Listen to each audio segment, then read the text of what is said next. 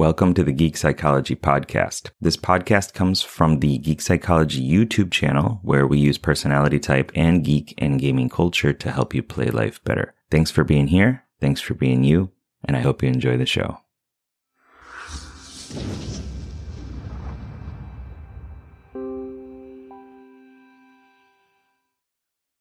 I just wanted to make a super quick video and say thank you very much for being a part of Geek Psychology and watching my videos and working on yourself. And really, like, the entire goal of what I'm doing is to reach one other person, is to find some way of communicating that personal growth is amazing. It's necessary. It helps you so much. It helps your relationships. It helps your health, your wealth, all those things when you understand yourself better.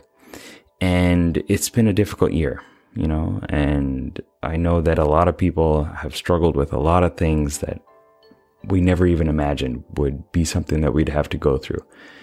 And yet through that is how we grow. So through that is how we become better versions of ourselves. It's like if you were watching any superhero movie, anything like that, you see them like just get beat down just relentlessly. And you're like, I don't think Cap's getting back up. I don't think this is happening. And then, there's this sudden infusion of willpower, of passion, of support from allies and teammates, and even the unexpected, even the unknown. And I'm not saying just sit on the couch and wait for the unexpected to happen. I'm saying put yourself in a circumstance, in a situation where you can take in whatever that miracle might be, whatever that good thing is. Like, you have to put yourself in the places where those good things happen. I remember when I was back in the dating game, and I wasn't, an extremely social person, but I forced myself to go out weekly, once, twice, until I actually came to like it a lot. And, I would still kind of be in the background a bit, standing up against the bar counter or the wall, drinking my Long Island iced teas and shots of tequila. The reason why I did that, among other things, was because I wanted to put myself in a context where good things could happen to me. I knew that if I didn't go out, if I didn't push myself to be in some other place, some other position, some other context, some other situation than I was comfortable in, then I would never get the things that I wanted in my life, because I would already have them naturally if they were going to come to that circumstance. Does that make sense? It's like you can't solve the problem at the same level of thinking that caused the problem, right? You can't solve your situation unless you put yourself in contexts that stretch who you are and who you're made to be. And then you can live into that. You can bring in and accept all those things that happen. And I think that's kind of what we're going on right now.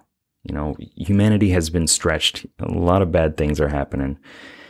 And because of that, we have to reshape how we're thinking. We have to get out of our comfort zone. We have to push ourselves to do things that we were not capable, or we didn't think we were capable of doing, because we didn't have that belief that said, okay, I can do this thing. And with capabilities, you take different actions and you change your environment. And so I just wanted to give a little bit of, pep, a little bit of motivation, a little bit of spring, whatever it is, spring and winter, a little gift perhaps, to just encourage you to continue working on whatever you're working on, continue working on yourself, take notes, measure your progress, and keep looking forward to a better tomorrow.